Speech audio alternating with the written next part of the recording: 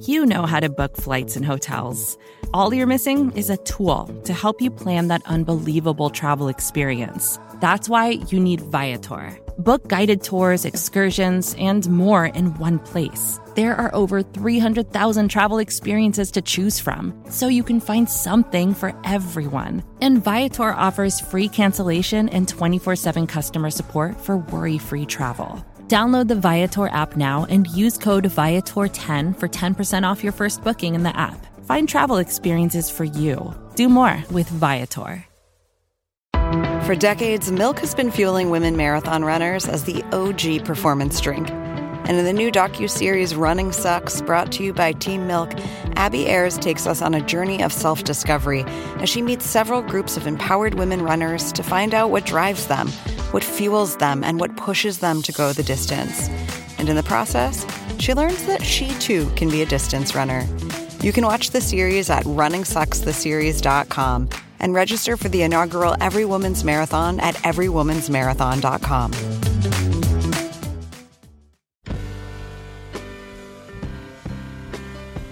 Hello, welcome to the Long Form Podcast. I am Max Linsky. I'm here with just one co-host, Evan Ratliff. What's Remember up, man? me, Max? Hey, guy. It's only been a couple hundred episodes. Evan Platriff. Max, I feel more ignorant than usual coming into this episode. I know nothing about what you've done, who you've talked to. Aaron's not even here. I feel like I have to talk more.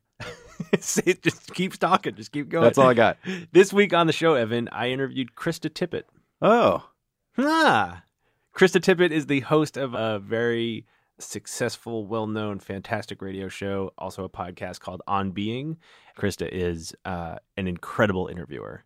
And I talked to her a little bit about the art of the interview. She's got really interesting thoughts, surprising, counterintuitive thoughts about what makes for a good question. And we talked about that.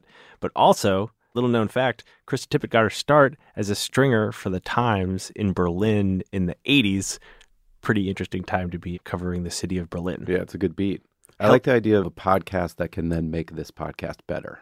Yes, yeah. Basically, I was just like, it was a scam. I was just trying to get notes. I'm going to do someone next week that is really good at the art of the intro. Yeah. You and I clearly need some help on that.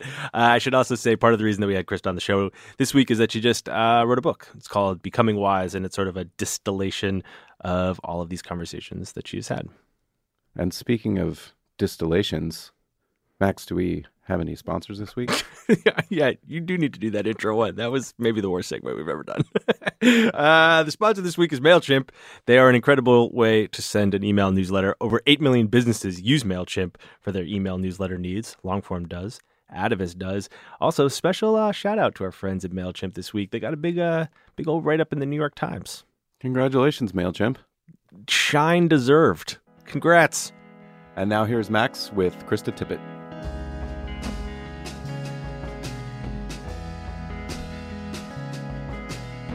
It's like how I'm with my children, you know, like my children are now actually grown up, or 18 and 22, but for the longest time when they were little, I would realize they actually took me seriously as a parent, right? Because I'm just making this up as I go along, and I also feel that way about being a radio host.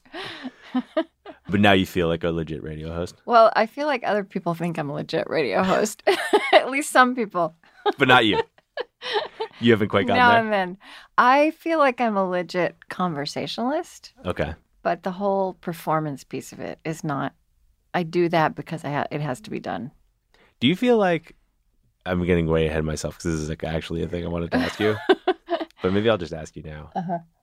I feel like this is like a con, getting to do these interviews. That's how it feels to me. Like if I'm being most honest, it feels like a con. Like I've listened to your show for a long time, I'm a big fan.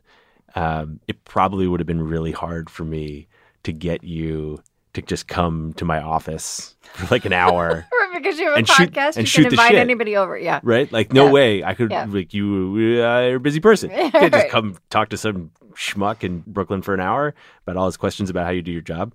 But now, like, we have these microphones and some people will listen, and therefore, here you are. Yeah. Feels like a con. Yeah. Yeah. It's true. I hadn't thought about that. Podcasting it's like opening up all these living rooms. Right? Yeah, at its best. Where you can invite who you want and maybe they'll come. Right. Yeah. At its best, it feels like a living room. Although if you're actually like putting on a play in your living room, that can start feeling a little false. All right. Let's actually start. Okay. Hello, Krista Tippett. Hello. I'm glad to be here. You have this lovely way of starting interviews where you ask people to go back to their childhood and explain the sort of spiritual background of their lives. Mm-hmm. I assume that's a question you've been asked a couple of times. Yes, recently. So we're going to skip that because this is not a podcast about your spiritual life. It is a podcast about your journalistic life. Yeah. So I'm going to ask you I'm to... excited to talk about my journalistic life. Well, good. I'm glad you're here. So I'm going to ask you to go back to a different time, not your childhood, but your time as a stringer for the New York Times in Germany. You were just out of college. You had graduated from Brown. Mm-hmm. You had grown up in Shawnee, Oklahoma, Mm-hmm. gone to Providence. Then you had ended up in Germany, and you had started writing for the New York Times. This is like mid-'80s. 83, 84. Okay. Which was just an amazing time to land in Germany because nobody remembers this now, but the Pershing II missiles were coming. So there was this huge peace movement that year.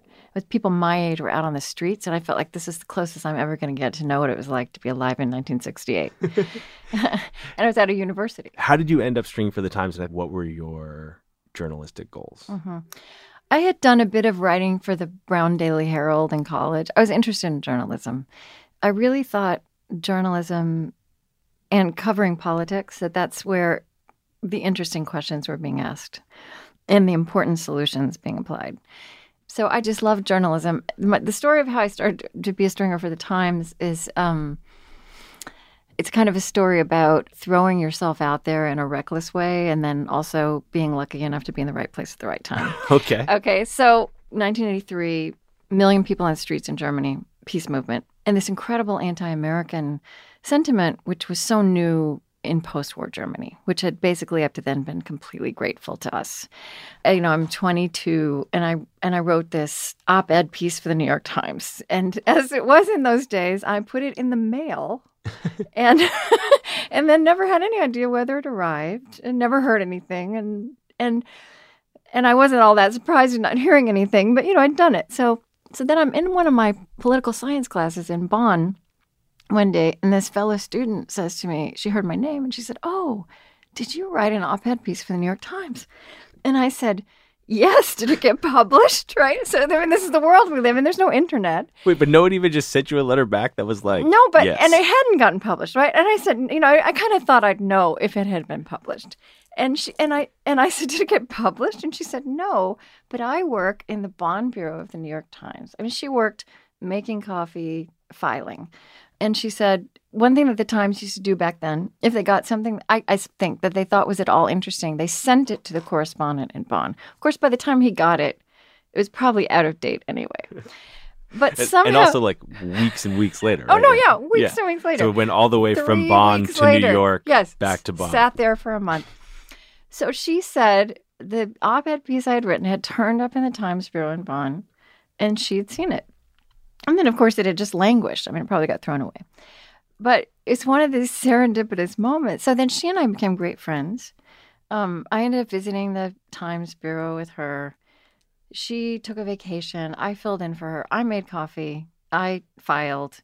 The thing they did then, it sounds so quaint now, they had this big book. All the Times bureaus in the world had this big book where about every 3 weeks, the Bureau would get a huge shipment of newspapers, and they would cut out with scissors the articles by the correspondents in the Bureau, and then they pasted them with glue into a big book.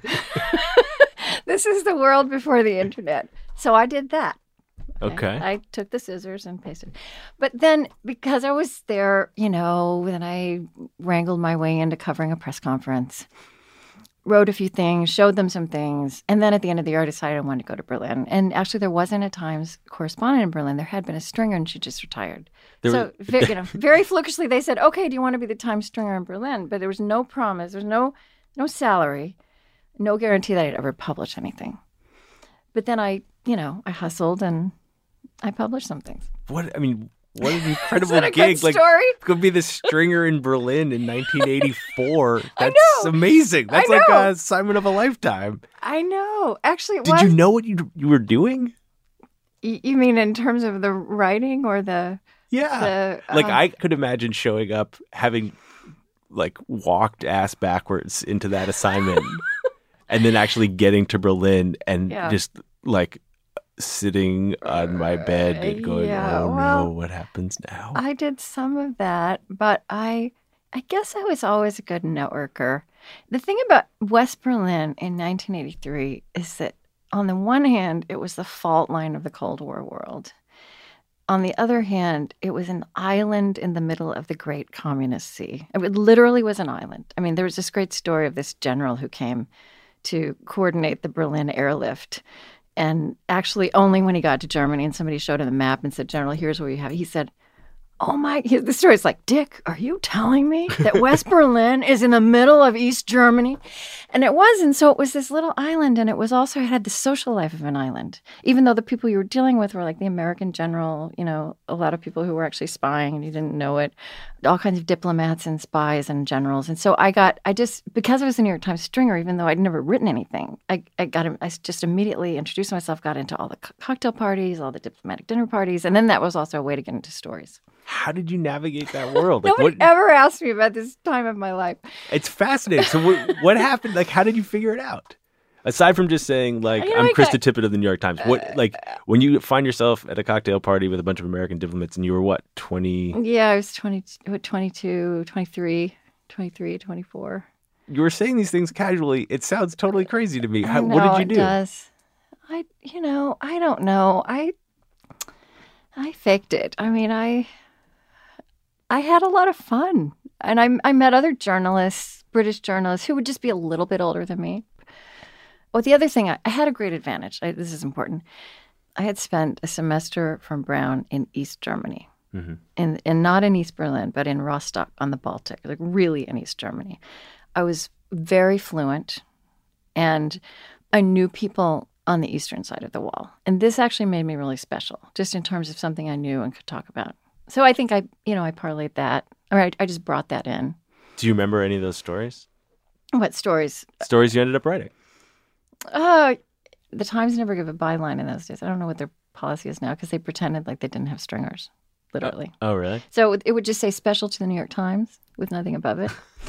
But do you remember Mengele, the Auschwitz, the Nazi doctor who did all those horrific experiments on twins? His body turned up in Argentina, I think. And when these bones turned up and they said they thought it was Dr. Mengele, because nobody knew where he was. Was he still alive? Was he experimenting on children still? They sent me to his hometown in West Germany, which is a very dark place, like right out of Grimm's fairy tales. And I was supposed to find out if these were really his remains. And I actually got to the man who had brought letters back and forth between the Mengele family, which really owned this village, and Joseph Mengele in, I think it was Argentina, all those years. And he told me that it was true. I just positioned myself outside his house. But first of all, I had to go through the village and get somebody to tell me where he lived. And I said, I'm this young American. I've come all this way to talk to you. And somehow he bought it. So, I had some great adventures. Seems like it. Yeah. Did you? Whole different life. Feels like another lifetime. Well, it's funny. I'm sort of not surprised to hear you say that because the whole time you were talking about it, you had this kind of like nostalgic, like wistful look in your eye. Yeah. Well, I turned my back on that kind of journalism intentionally. Why? Because as much as I had so many great stories to tell, ultimately, and I wouldn't trade it for the world, but it wasn't for me to wake up every morning and wait to see what news would present itself that I had to cover. Because, I liked stories where I got to start really investigating something or looking at it deeply. And with that kind of breaking news journalism, the minute you kind of feel like you've wrapped your arms around something, you move on to the next thing. Right. So it's always reactive, and it never can really go deep. So and that's not really who I am. And you knew that then? I figured it out.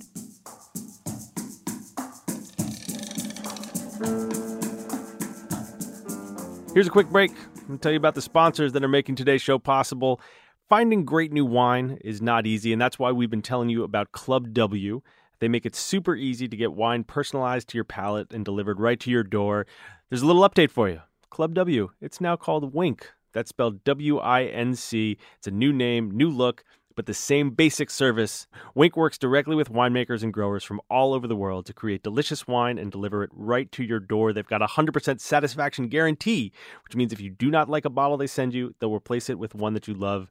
No questions asked. These aren't just random bottles. They are based on what you like. There's a whole palate quiz you take when you sign up, and they start figuring out what you like. You rate bottles. You get ones that you like even more and more. It is a self-fulfilling circle of wine deliciousness. The best part?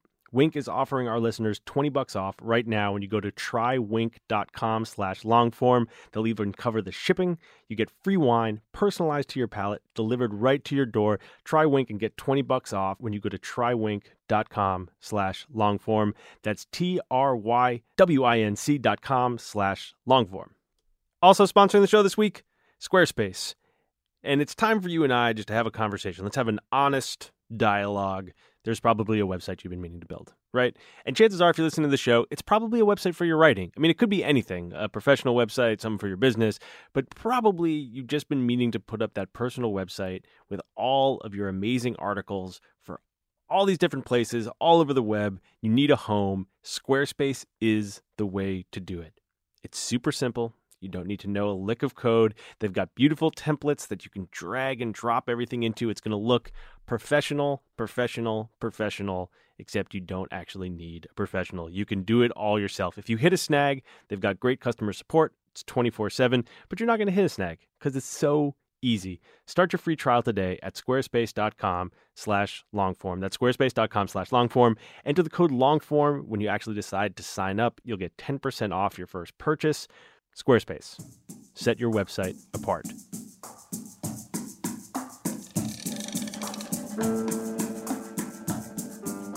So you figured out in that time that reacting wasn't what you wanted to be doing.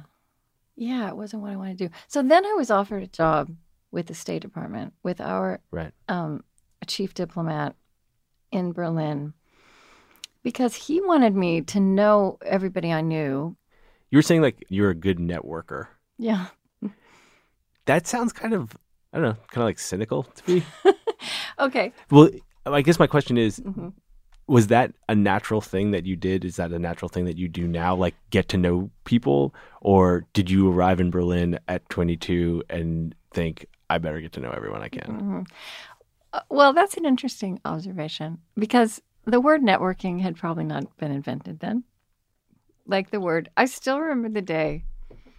My last year in Berlin, I was chief aide to our ambassador to West Germany.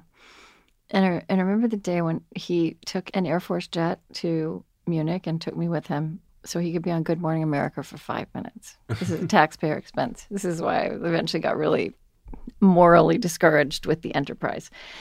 And he explained to me the word soundbite, which had just been coined. The new word soundbite. So I think and I think networking is also a word that networking and soundbite have like Thanksgiving together. And I'm like projecting that back on the 1980s. Maybe the truer way to say it is I really am interested and curious about people, and I mean I was able to do this in a kind of a strategically meaningful way, but I'm interested in, I mean, I'm not extroverted. Honestly, I'm an introvert, but I do like people. And I think even then, if I was at these diplomatic dinner parties where you're right, I was totally out of place. Like, what was I doing there? But I was asking good questions, and I wasn't asking good questions because I was being cynical. I was asking good questions because I was really interested in what they were doing, and I'd have some kind of base of knowledge to be formulating a decent question, maybe. I want to talk to you about what makes for a decent question, but let's keep going sort of chronologically forward. So where did your curiosity take you next? From Berlin. Yeah, after you became like morally discouraged by the State Department. Well, I was morally discouraged by the... Tired of the New York Times. I was morally discouraged by the absent inner life of all these powerful men who were truly running the world. Tell me more about what you say. I mean, I was in Berlin, which was the strategically most important city in the Cold War world, or symbolically at least. I actually was hesitant to take long vacations in those years because I was afraid that like the Soviets would march in or the bomb would drop and I wouldn't be there. Mm-hmm. I mean, I would miss it and not be able to get back in. Right. And, you know, the nature of that conflict made it very easy to feel that there was good on one side and evil on the other side, and you could really be fighting for good. Of course, it wasn't that simple, but it was a lot more clear-cut than it is now. It was like, you know, good was magnified and institutionalized, and evil was magnified and institutionalized, and there were ideologies involved. Now, we don't have ideologies. We just have kind of raw human pain and fear and anger and terror. So I thought that I gradually worked my way up to being sitting around the tables with these people who were moving those missiles around the map. So in 1983, I'd been with the million, students protesting, living in a country that had 6,000 short and medium range missiles on their territory. And then I'm with the people who can change that. And they were, maybe I shouldn't have been surprised, but they were there with these huge egos. And I also had the experience of being with this ambassador, and he would be giving a nuclear arms speech, and he would be absolutely brilliant and speaking to some of the most important issues in the world. And then we would finish, and we'd be in the car driving back, and he's like a 14-year-old. What do you mean? I mean, he's emotionally, personally. I mean, these were really stunted people. Mm-hmm. Do you think you kind of have to be stunted in a way to start dealing with like nuclear arms? I don't know, but the question I was at that age where I was asking, well, so what do I want to do with my life? And it's like, well, if this is the fast track, because my resume looked really good at that point.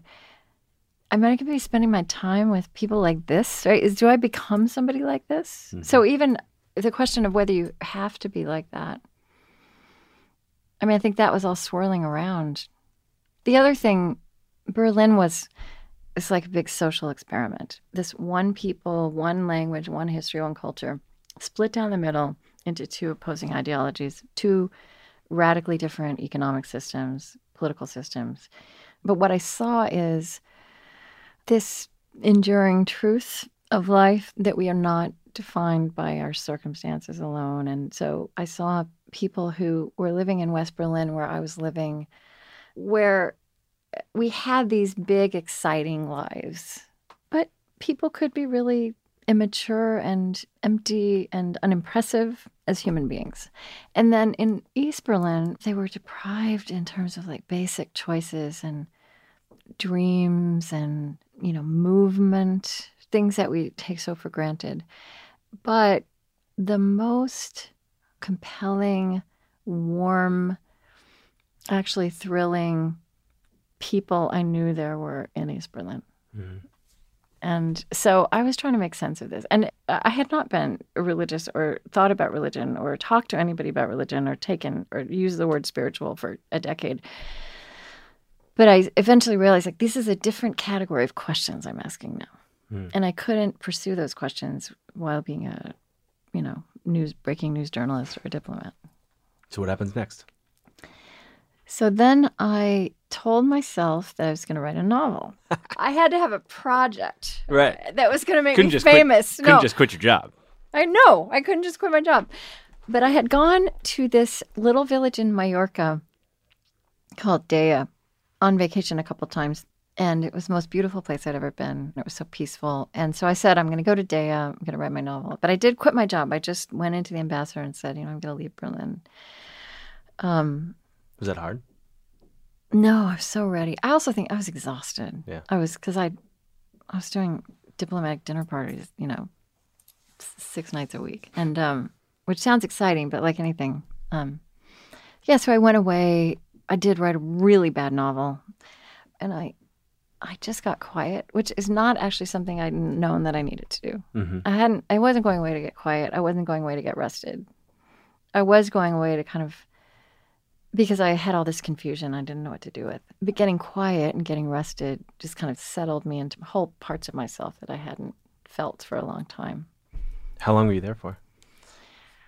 I was there for like 3 months, and then a friend came to visit, and I went up to the UK for a little while, and I ended up getting married kind of impulsively. This is not all in the book, this way is it.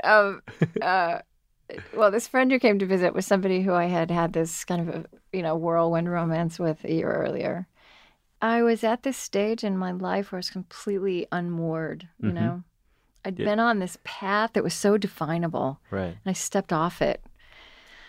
And so I realized I was just wide open to like whatever would happen. And I mean, this person I married is the father of my children. And that's a huge role he has in my life forever. And we haven't been married for 13 years. And then we together went to Yale Divinity School. To try and answer some of these questions that were sitting with you. It wasn't even so much that I thought I would have the answers, is that I thought it would be a place where I would have some tools to think these things through. Mm-hmm. What were the things that you wanted to think through? Well, just this whole question of how would my energy be well spent? Like, what is a life well spent?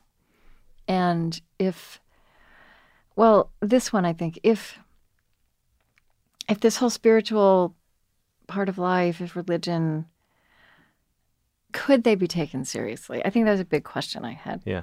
Was there intellectual content? Could this be relevant in a world with all that complexity I'd experienced in Berlin?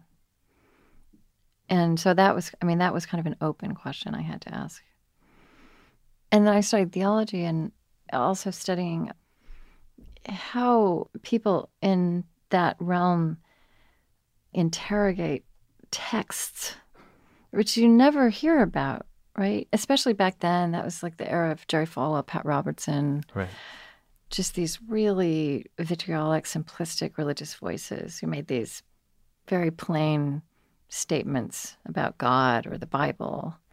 But actually in that world, and it's amazing. I mean, people take texts apart.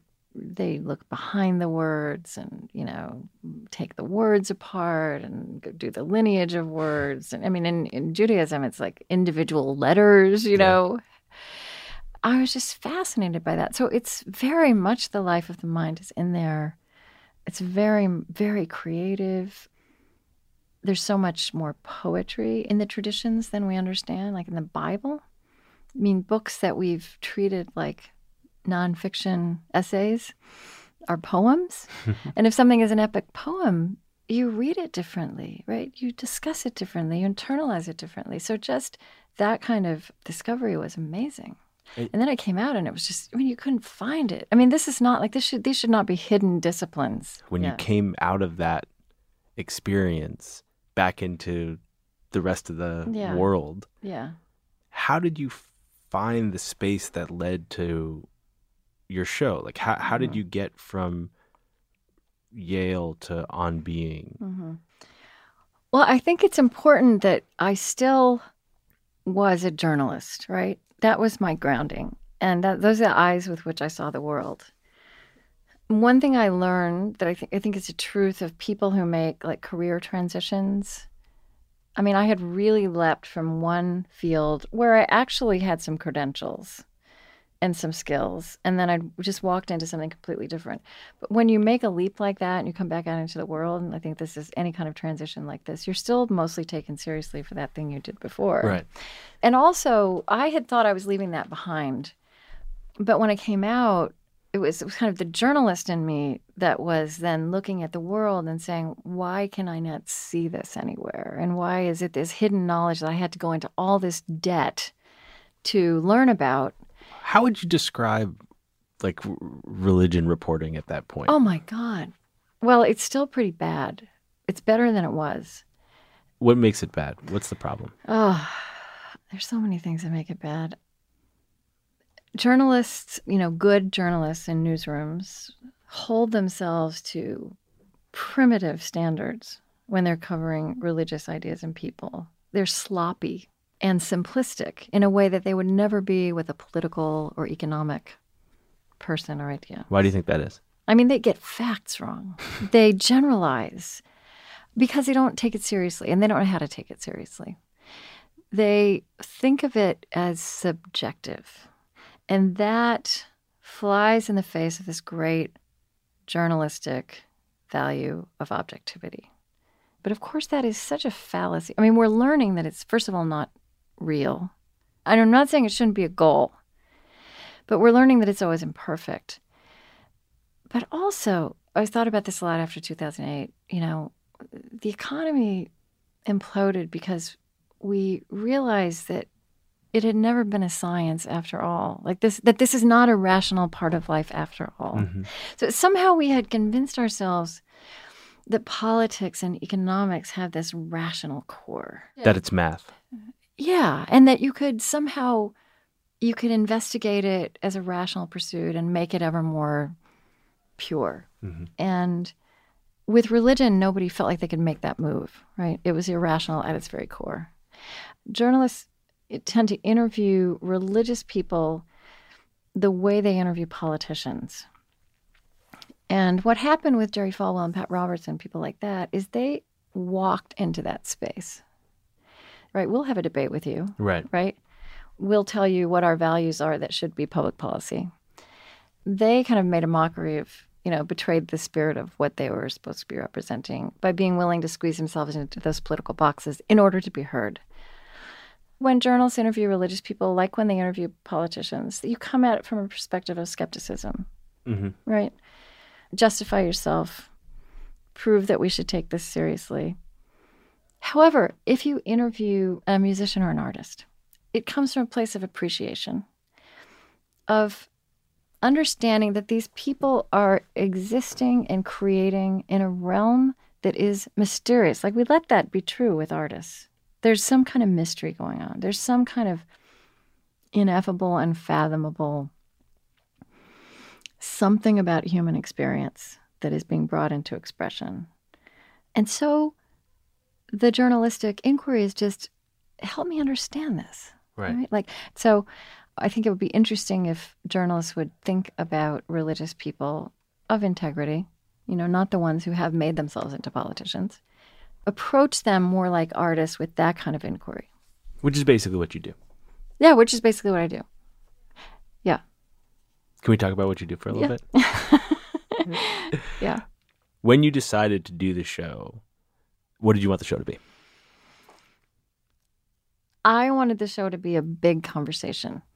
I was basically saying it should be possible to cover this part of life, religion, spirituality, ethics, with the same complexity, balance, searching intelligence that we apply to politics and economics and the arts. And why is the best format for that not a newspaper article, but a hour-long conversation? Well, I mean, that's probably just because I actually don't think feature pieces about valiant religious people are they tend to be like putting people up on a pedestal, and they're not people who you could be like or would want to be like. But I think that was also because I love radio. And I thought public radio was a place where you could be able to try this and where you could do depth. But one of the first things public radio programmers were saying to me is, well, it has to be a magazine. They said, you cannot do a single interview show because, and this is something they actually said to me, people will have to listen to that. By which they meant they won't be able to drop off their dry cleaning. They won't be able to pick up their kids at soccer. Right. They can't, they can't get out of the car. You're actually expecting them to listen. What they called it then was destination listening. Mm-hmm. And they basically said the day of destination listening is past. No one will do this. It's too much of a commitment. Good call. And then podcasting comes along, right? Yeah. And it is all about destination listening. It's impossible for me to imagine your show in that format. Like, it seems to me like I don't know how you get to the place that you're trying to get to with people in 20 minutes. No. Or chopping it up. Yeah. Yeah. Sound bites. Yeah. Sound bites. That great invention. This is a show about networking sound bites. Yeah. I have a lot of questions about the way that you interview. There's a phrase that you use in your book, gracious listening. Mm-hmm. What do you mean by gracious listening? I put words in front of the word listening, gracious, generous, because the word listening and the act of listening, there's a lot of lack of self-awareness around that. I think that I grew up, and a lot of people in this culture grew up, experiencing listening as being quiet while the other person talks, basically, right? So that eventually you can say what you have to say.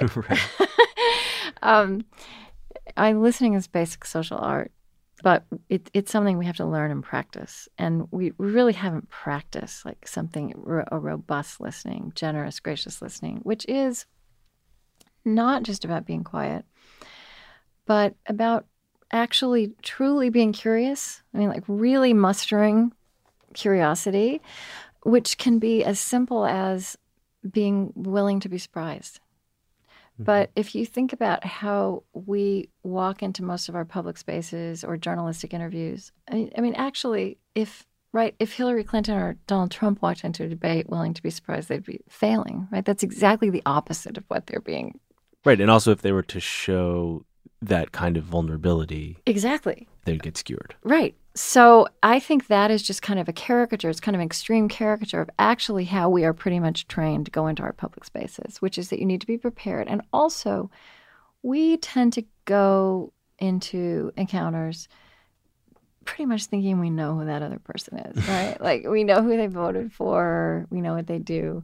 So curiosity, I think, is something that is a virtue that can be really complex, and it's counterintuitive to how we walk through the world, especially how we walk through the public world. We are really taught to carry our opinions, right? To know how to express ourselves, to be advocates for what we believe or for our identities.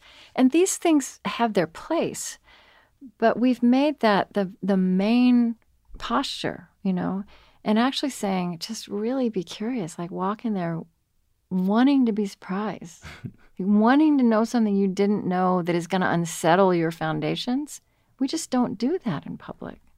And then as you lean into it, you can learn what to do with it.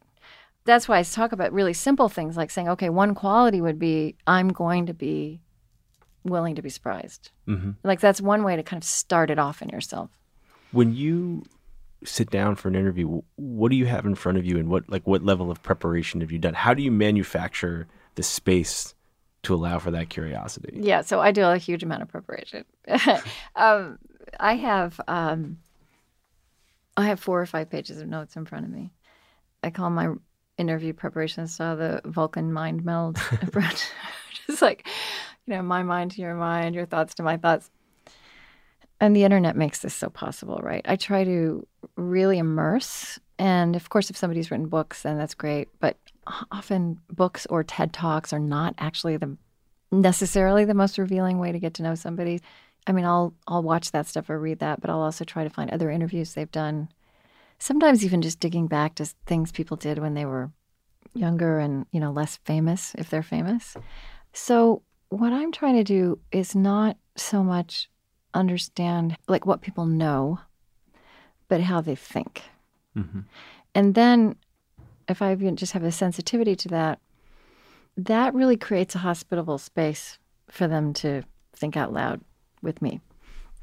And this transmits itself like viscerally within a very few moments of meeting somebody. I mean, you know, we've all had this experience of walking into a room and you know, and this is the experience people have when they get interviewed a lot by journalists is, you know, you know you're going to have to defend yourself or explain yourself. Right. And that creates a certain amount of tension. And it puts you in a certain mode of what you are going to talk about and what you're not going to talk about. And I'm trying to create an atmosphere, intellectually hospitable atmosphere, where people have this sense very quickly that, oh, that I get them. Like, she gets me. Mm-hmm. And then you just relax inside. So that's what the prep is about, is finding the space where you can signal to people that you get them. Well, it's even that I do get them and they pick that up. Yeah. Who did I just interview that was really... Oh, okay. I just interviewed Monica Lewinsky. Really? Mm-hmm. How's that? Well, it wasn't for the show. It was for a project called the Nantucket Project. And actually, it was amazing. And she is somebody who has mostly been in untrustworthy spaces right? I mean, it was not safe for her. So I don't do pre-interviews, which a lot of people do. I just don't believe in them because there's too much that happens before the conversation. And then when you have the conversation, you know, everybody who's in the room, there's things that happen that they weren't there for. Right. And you also end up trying to like recreate spontaneity. Right. And somebody will say, as I said to you when we were speaking 2 days ago, she wanted to talk before the interview, which I understood. And it was really just about making sure that she does listen to the show, but that she could, I think she has learned that she has to make sure, you know, she's safe. And that was one where I actually had, but what I said, I'm not, but sometimes people would like the questions you're going to ask, right? And I just don't do that because then we won't have a real conversation. But I said, what I can promise you is that I'm not there to, I'm there to draw out the best of you. Yeah. It's such a warm thing to be able to say to someone. It is. Yeah. It's a gift to give somebody. There's this section in your book about what makes a good question. And part of what's in that section is you push back on how in love our culture has come to be with tough questions. Yeah. And how we think the only questions that are good questions are tough questions. Yeah. But your definition of a good question is different than that. And it's a question that elicits honesty. Mm-hmm. What do you mean by that? I think one thing a lot of people do is ask questions that are interesting to them. Like, I've always wanted to know. That question people always ask me, even in interviews, is, what's the best interview you've ever done? It's not a good question. It's not a good question. It asks me to simplify. It's an interesting question to you, but it's not a question that's interesting to me. So often when I start out preparing for an interview, I will have my questions that I think going into this, I'm probably going to want to ask this person. But in the course of preparation, a lot of them will fall away. And what will come in their place is the question that's going to be interesting to them. And I can formulate that question because I'm immersing in their thinking. And so then the questions I'm writing are coming out of that rather than out of my head. And if you ask somebody a question that's interesting to them, I mean, you just, you know, they immediately, I mean, you'll hear it. They'll say, oh, that's an interesting question. And then they stop realizing they're being interviewed and they're not even giving an answer. They're thinking in real time. And I mean, this is part of what this, you know, you and I are in this podcast space. And I think that's part of the experience people are getting in the podcast space is hearing people think in real time, even if in a lot of cases, very badly produced, right? But there's something amazing about, you know, being present for that, for people thinking in real time and, you know, witnessing it, and then sets things off in your imagination as you listen. Your show plays like a unique role in my life. I don't know if you have ever had this experience. Maybe you had it when you were in Germany or before you sort of leaned in to the way of thinking that you currently occupy. Sometimes I'll have like books on my shelf for years that I won't read, even though I know there's something in there that I really should hear. And I think it's in part that I'm worried I won't be able to hear it, right? Yeah. You only get one chance to hear it. And in a way that your show is kind of like that for me sometimes. Like, it's sitting there on my phone all the time. And there are some moments where I feel calm enough, present enough to listen. And there are other times I've tried to listen and I just can't I can't rise to the occasion kind of, you know, like my mind's too busy. How do you sustain the energy to have those conversations week in and week out? Like, how do you, Krista, stay in that place? And I guess maybe a secondary question to that is like, are you like that all the time? Like, are you like that like when you go to the grocery store? No, I'm not. And the answer is I don't stay in that place all the time. Because being human, that's not the only place it is to be human. I mean, one thing, and I wrote about this in the book a little bit because I grew up in this very kind of anti-intellectual, a place where nobody ever talked about these things or much else that I talk about now. And then I went to Germany, which is a place where it was absolutely impossible to have a superficial conversation. And I found that fascinating and energizing. But when I left, part of the reason I left my job was I've got to get out of here because I'm losing my sense of humor. Mm-hmm. I don't want to always be talking about important things. I actually feel this, like I need at the end of the day to watch something on Netflix, do some yoga. I mostly read murder mysteries when I'm reading for fun. Yeah, I was going to ask, what are you watching on Netflix? Are we talking about like a nature documentary? Or are we talking about like BoJack Horseman? We're talking about Breaking Bad and True Blood and okay. True Blood. I love True Blood so much. I really like vampires. And in fact, I think part of my personal trajectory has been to get much more in touch with this part of myself that just needs to relax and have fun. And I mean, I am fun. I mean, I'm not a completely serious person, but I haven't necessarily... I'm fun. A lot of people say I'm fun.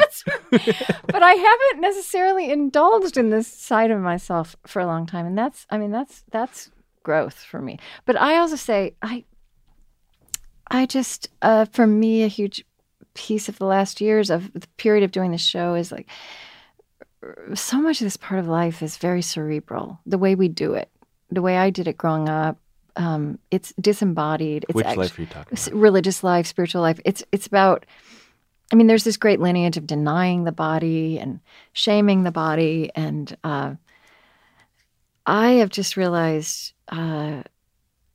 in these last 15 years of my life that there's no spirituality. This disembodied is just not interesting to me. I can't even take it seriously, even in myself. And I think the reason I do yoga, I try to meditate, but I'm not good at it. I mean, I know that's, people would tell me, if there were experts in the room, they'd say that's not what it's about either. But I just, I need to get completely out of my head. And then there's something about getting out of your head into your body, doing yoga, hiking, not thinking big thoughts, that is so humanizing and grounding. And I think I just don't believe in anything that's merely, I'm not interested in anything that's merely spiritual anymore. I have to actually turn off all the deep thinking.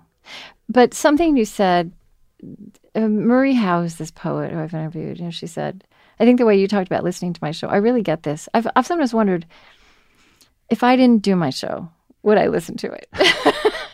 I think I'd be very critical of myself, but of course that's just the human condition, because I can't stand to listen to it because I'm critical of myself. But the way you describe listening to the show is the way I feel about reading poetry, which I think is so essential and so wonderful. But I have to either be so kind of strong or so crushed in a way to let it in. Right. And she said, well, poetry hurts a little bit going in. And that's such a contrast to the way we walk through our consumer society, where everything is being engineered to go in so easy so that you hardly even notice, but then you're in the rabbit hole and you're buying that thing. Well, maybe you need to find a way to bring some more of fun Krista to the show. Yeah. Maybe you need to get Somebody said that to me recently. These comedy podcasts, they do pretty well. Maybe you just need to get a comic on every now and again. Yeah.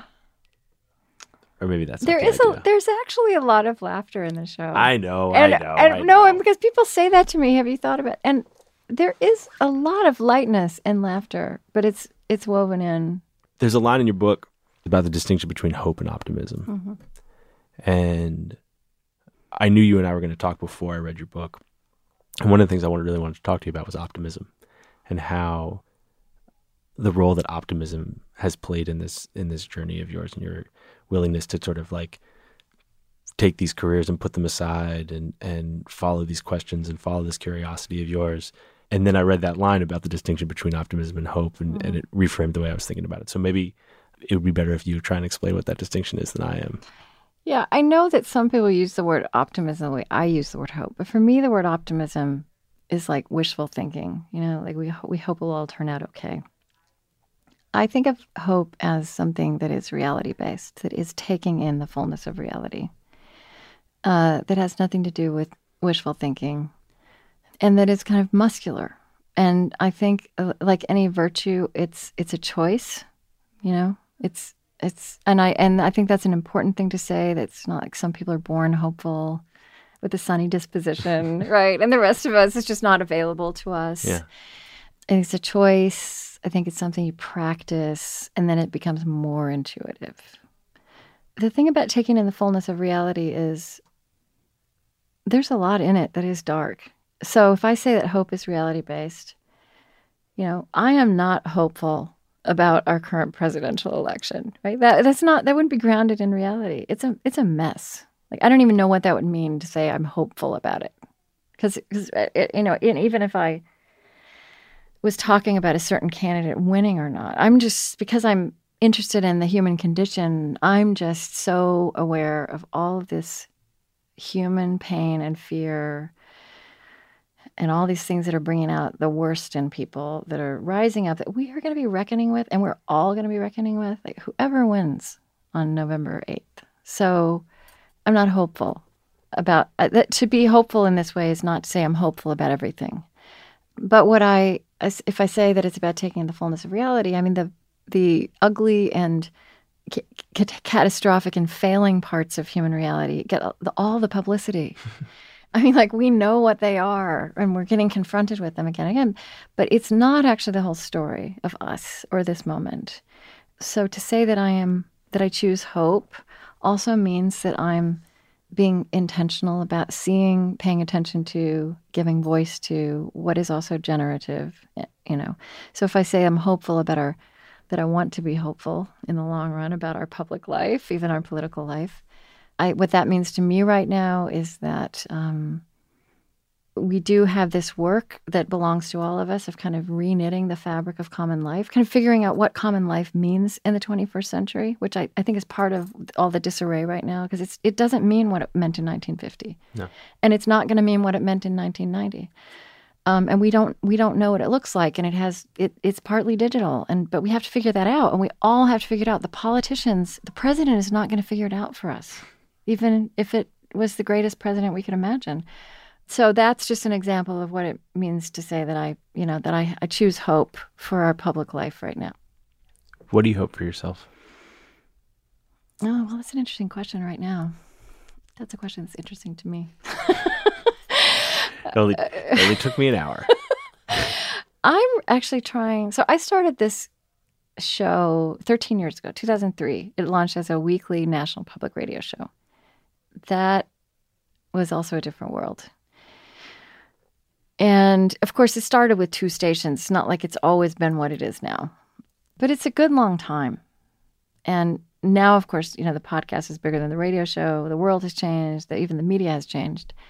So I'm thinking right now, I don't want to be static, right? Like, even if after I died, public radio stations would continue to air my show, I'm not aspiring to be the car talk guys, right? At some point I'm going to stop doing this. But I'm thinking, I think I really, really care. What feels so urgent to me is this public life question, this common life question. So, and these questions of what does it mean to be human, and what does it mean to lead a worthy life? And 21st century people are having to reframe all of that and live with it. I want to connect that, and I actually think millennials and new generations are really ready to do that. Connect that search and a commitment to inner life that those nuclear arms experts of my 20s did not have with, okay, so then what does that mean for our life together? Mm-hmm. That's kind of emerged as kind of this new edge of what I do that just feels more and more important to me. So I'm hopeful that as I move forward these next few years, I'm going to figure out how to lean more into that. And I don't know what that means, but then I'll figure it out. I look forward to seeing what it is. Thank you. Krista, thank you so much. It's been really fun.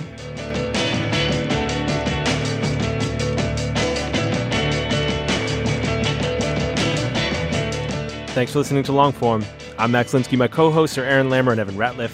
Our editor this week was Mickey Capper. Our intern is Courtney Harrell. Thanks to them. Thanks to our sponsors, Wink, Squarespace, and of course, our dear friends at MailChimp. Thanks most of all to Krista Tippett. You can hear her podcast, On Being, at onbeing.org. Her book is called Becoming Wise. We'll see you next week.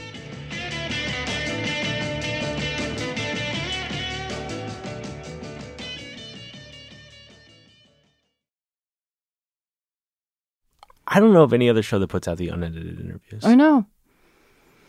What was that decision about?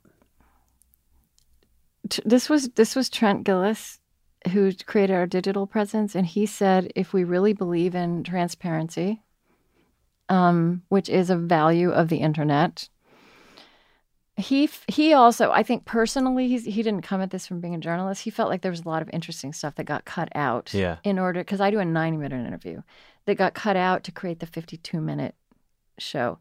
But as the person doing the interview, I find that's the most terrifying thing I've ever heard. It's terrifying because I have the 90 minutes and I know exactly. So we were talking a minute ago about the roadmap. Because I'm doing it that way, I can let somebody just wander down this path for 10 minutes, and I'm pretty sure that nothing is going to come of it. And sometimes I'm rolling my eyes because it's not good, and I know it's going to get cut. But either because it's really important to them and I need to let them say what they have to say, or because I have a suspicion that if I let them keep going, there might be something at the end of that road that is a gem. But it's full of that, but people actually like that roughness of it. But people listen to the edited one. The edited one is listened to more than the unedited one. Yeah. But I meet more and more people now who say I only listen to the unedited. Yeah, I feel embarrassed because I'm much more rough, right? I mean, I'm polished in the 52 minutes. Yeah, in a way that I'm not. Yeah, most of my I'm edits are just too. Yeah, most of my edits are just like, are you? Please take out that dumb thing I said. Yes, we could all use Pro Tools editing on everything we say. Yeah. Okay, great. Yeah. Why do you run? Why does anyone?